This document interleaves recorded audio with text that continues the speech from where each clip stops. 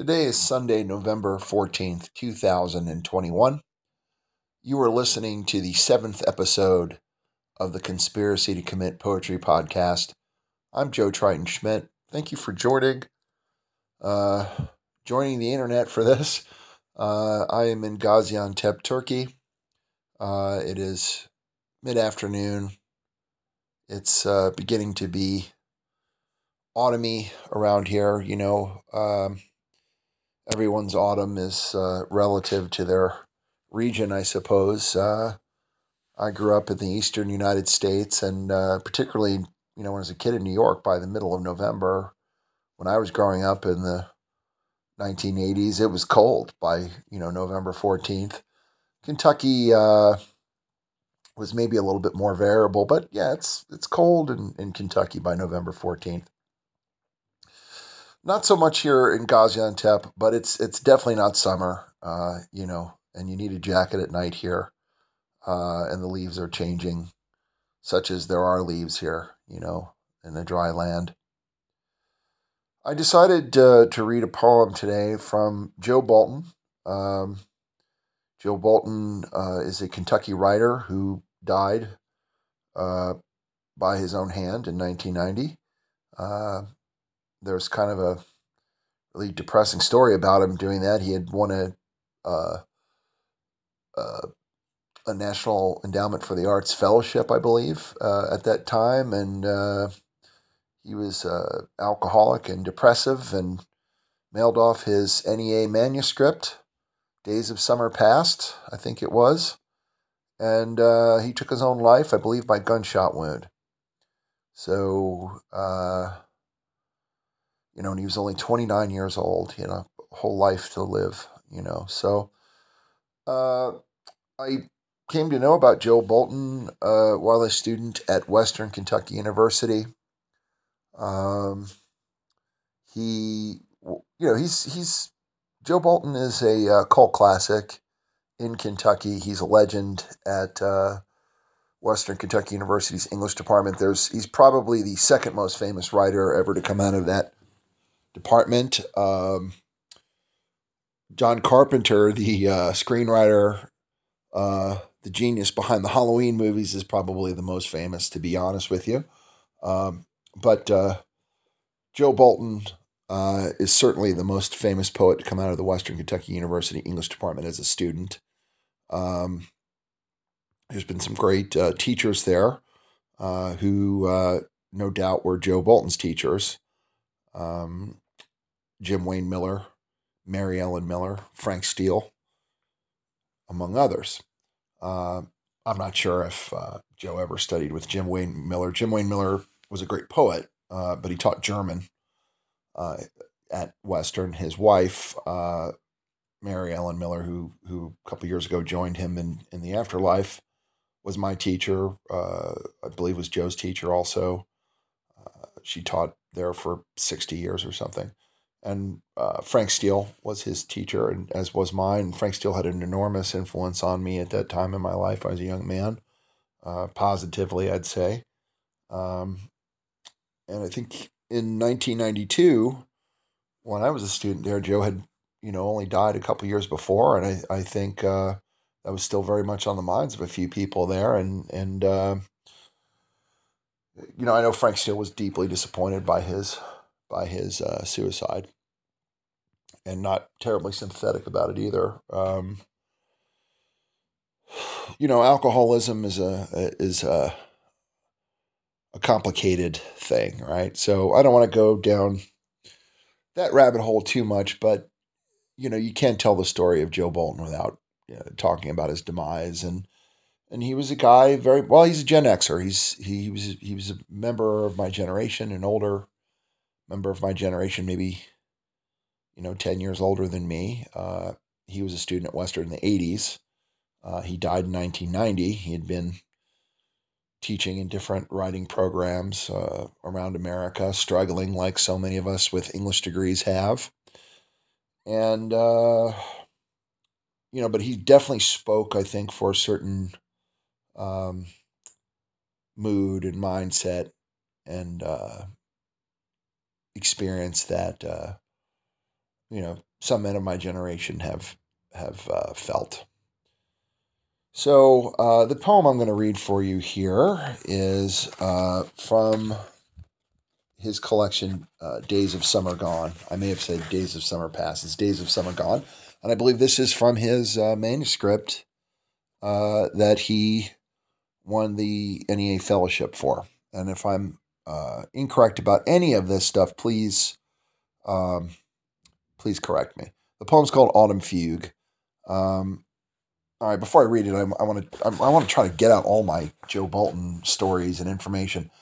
When last I lived in Bowling Green, Kentucky, I lived there as a student from 1992 to 1996, and then I lived there again in recent years in 2017, 18, 19. I worked for the city there in a number of capacities in my last stint. And whenever I'm in Bowling Green, I'm out searching for the ghosts of the past, my past, and Joe Bolton's past, I guess. I've been to Cadiz, Kentucky, where Joe is from originally, and he died. That's also Robert Penn Warren country out there in far western Kentucky. There's a Robert Penn Warren room at Western Kentucky University's English department. So I ran into the guy who was a classmate of Joe Bolton's at a concert last I lived in Bowling Green. This is right before the pandemic hit. This is maybe January of 2020. And I went to a show at the A-Frame, which is a place some of you may know if you're familiar with Bowling Green, little Bowling Green, Kentucky, 1 hour north of Nashville, Tennessee, across the state line in the Bluegrass State in southern Kentucky. At the A-Frame, Tommy Womack was playing with a number of other acts. Tommy Womack, maybe in some ways, single-handedly started the music scene in Bowling Green, at least the rock and roll scene. His band Government Cheese had an MTV video, and that kind of put Bowling Green a little bit on the map for 10 seconds, and a lot of other bands came up behind Government Cheese, and Tommy Womack went on to a career as a songwriter and musician in various capacities in Nashville. I believe he still lives in Nashville, but he comes back to Bowling Green often and plays shows there, either as a solo act. I know Government Cheese has had reunions and whatnot. So I'm sipping my coffee. Pardon me.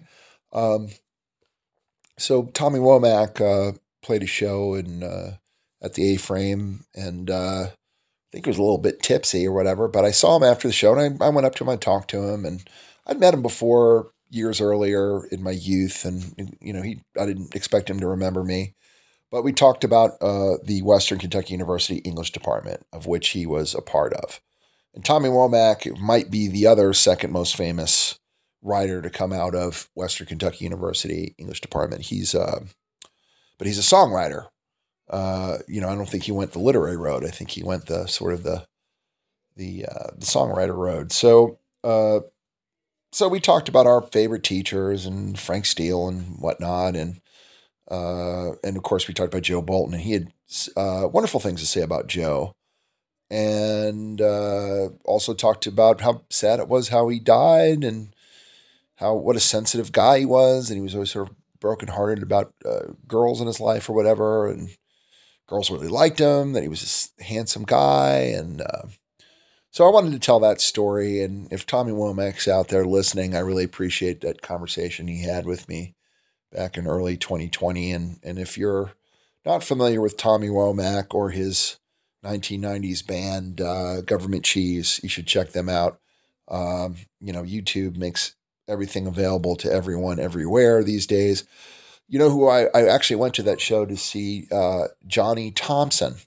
You might call him a young protege of Tommy Womack. In other words, he was part of the younger generation. Tommy Womack wrote a book about his Government Cheese experience, and late in the career of that band, there was a generation of bands coming up. And then when I came to Western in 1992, Johnny Thompson was sort of like this local musical legend, and I love his music. His band Park Avenue Dregs, and Envy Estate, and along with a number of other things. Yeah, you just check out Park Avenue Dregs or Johnny Thompson on YouTube, and that's a wonderful musical rabbit hole to go down. Tommy Womack and all this other great stuff to come out of Bowling Green. I know people know Cage the Elephant in the young generation here, and I don't mean to disrespect them by not mentioning them, but those of us who are of the Gen X generation or whatever, we remember Johnny Thompson, and of course Tommy Womack, and of course Joe Bolton. So here's Joe Bolton's poem, Autumn Fugue. I remember how the silver leaves fell down extravagantly, as if in prefigured spirals. From the fig tree you couldn't keep alive, and how you'd sat watching for a while that lovely dying, then turned your face to me. Your face seemed the same silver of the leaves. I had to do partially, I suppose, with the light. How the brief and intense dusk along 14th Street gathered in the canopy of chestnuts choked with vine, filtering in through the 3 windows of your white room to make a luminous lake in which we swam. Looking all that autumn for a holier way of talking about things, you found yourself hardly able, at last, to speak at all.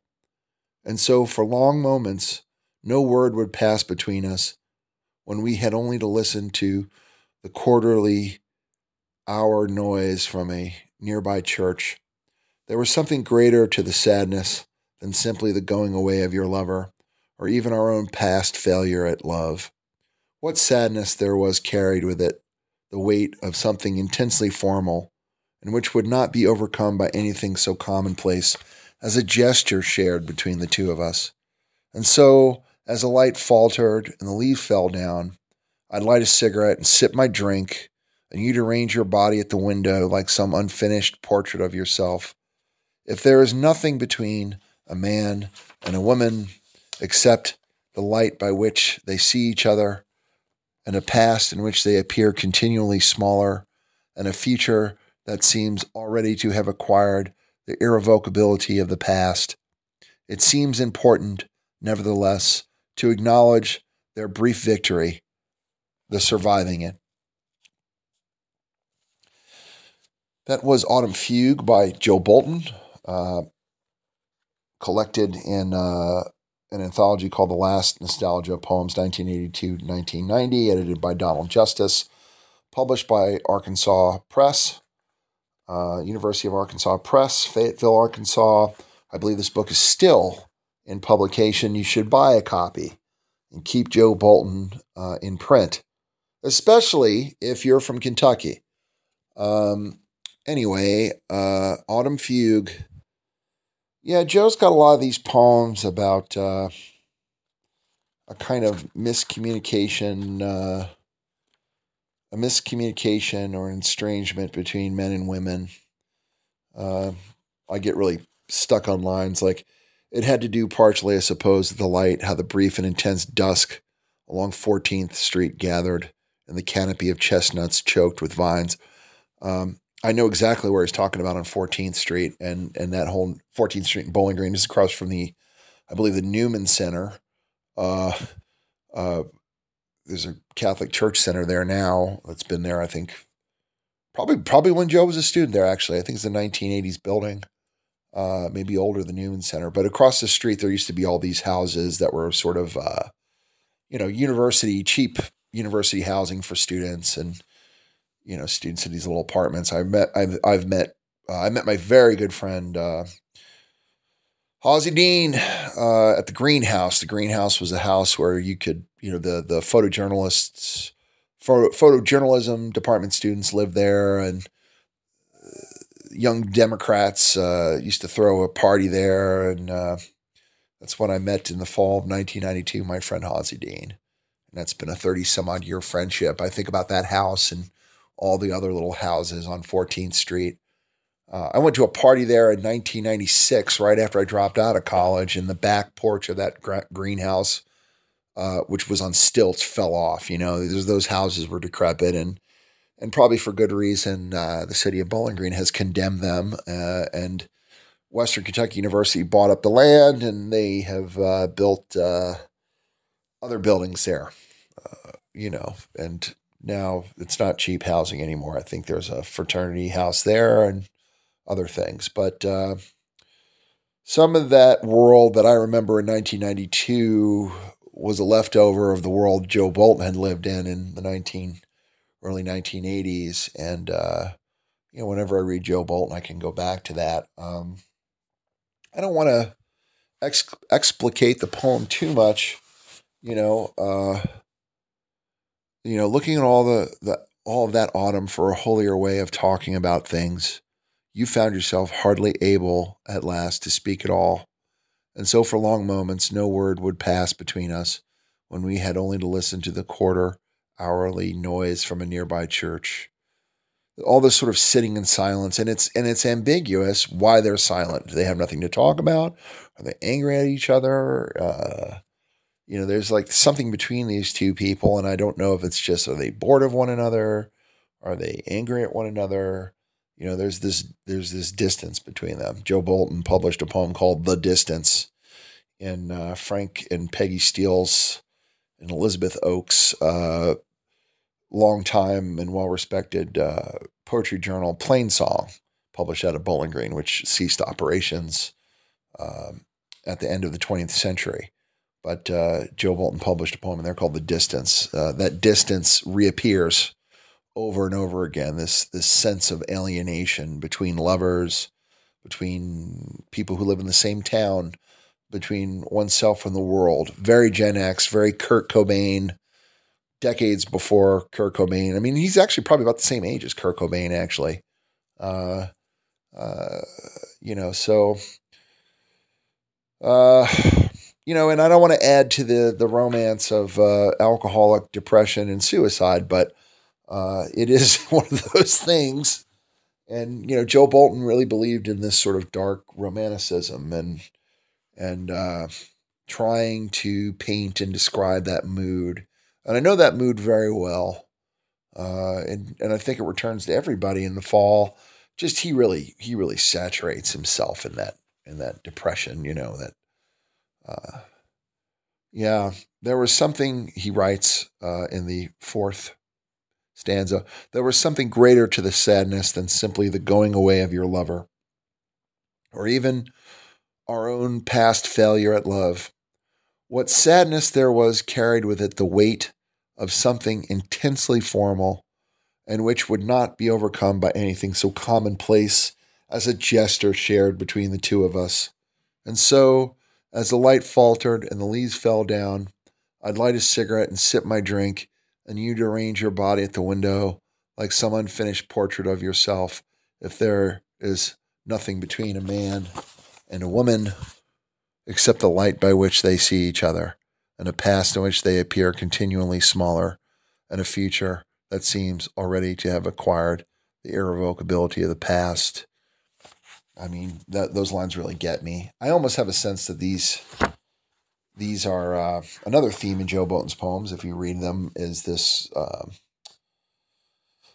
don't know, maybe a generational penchant for style over substance, shallow relations, alienation, but also a kind of a shallowness.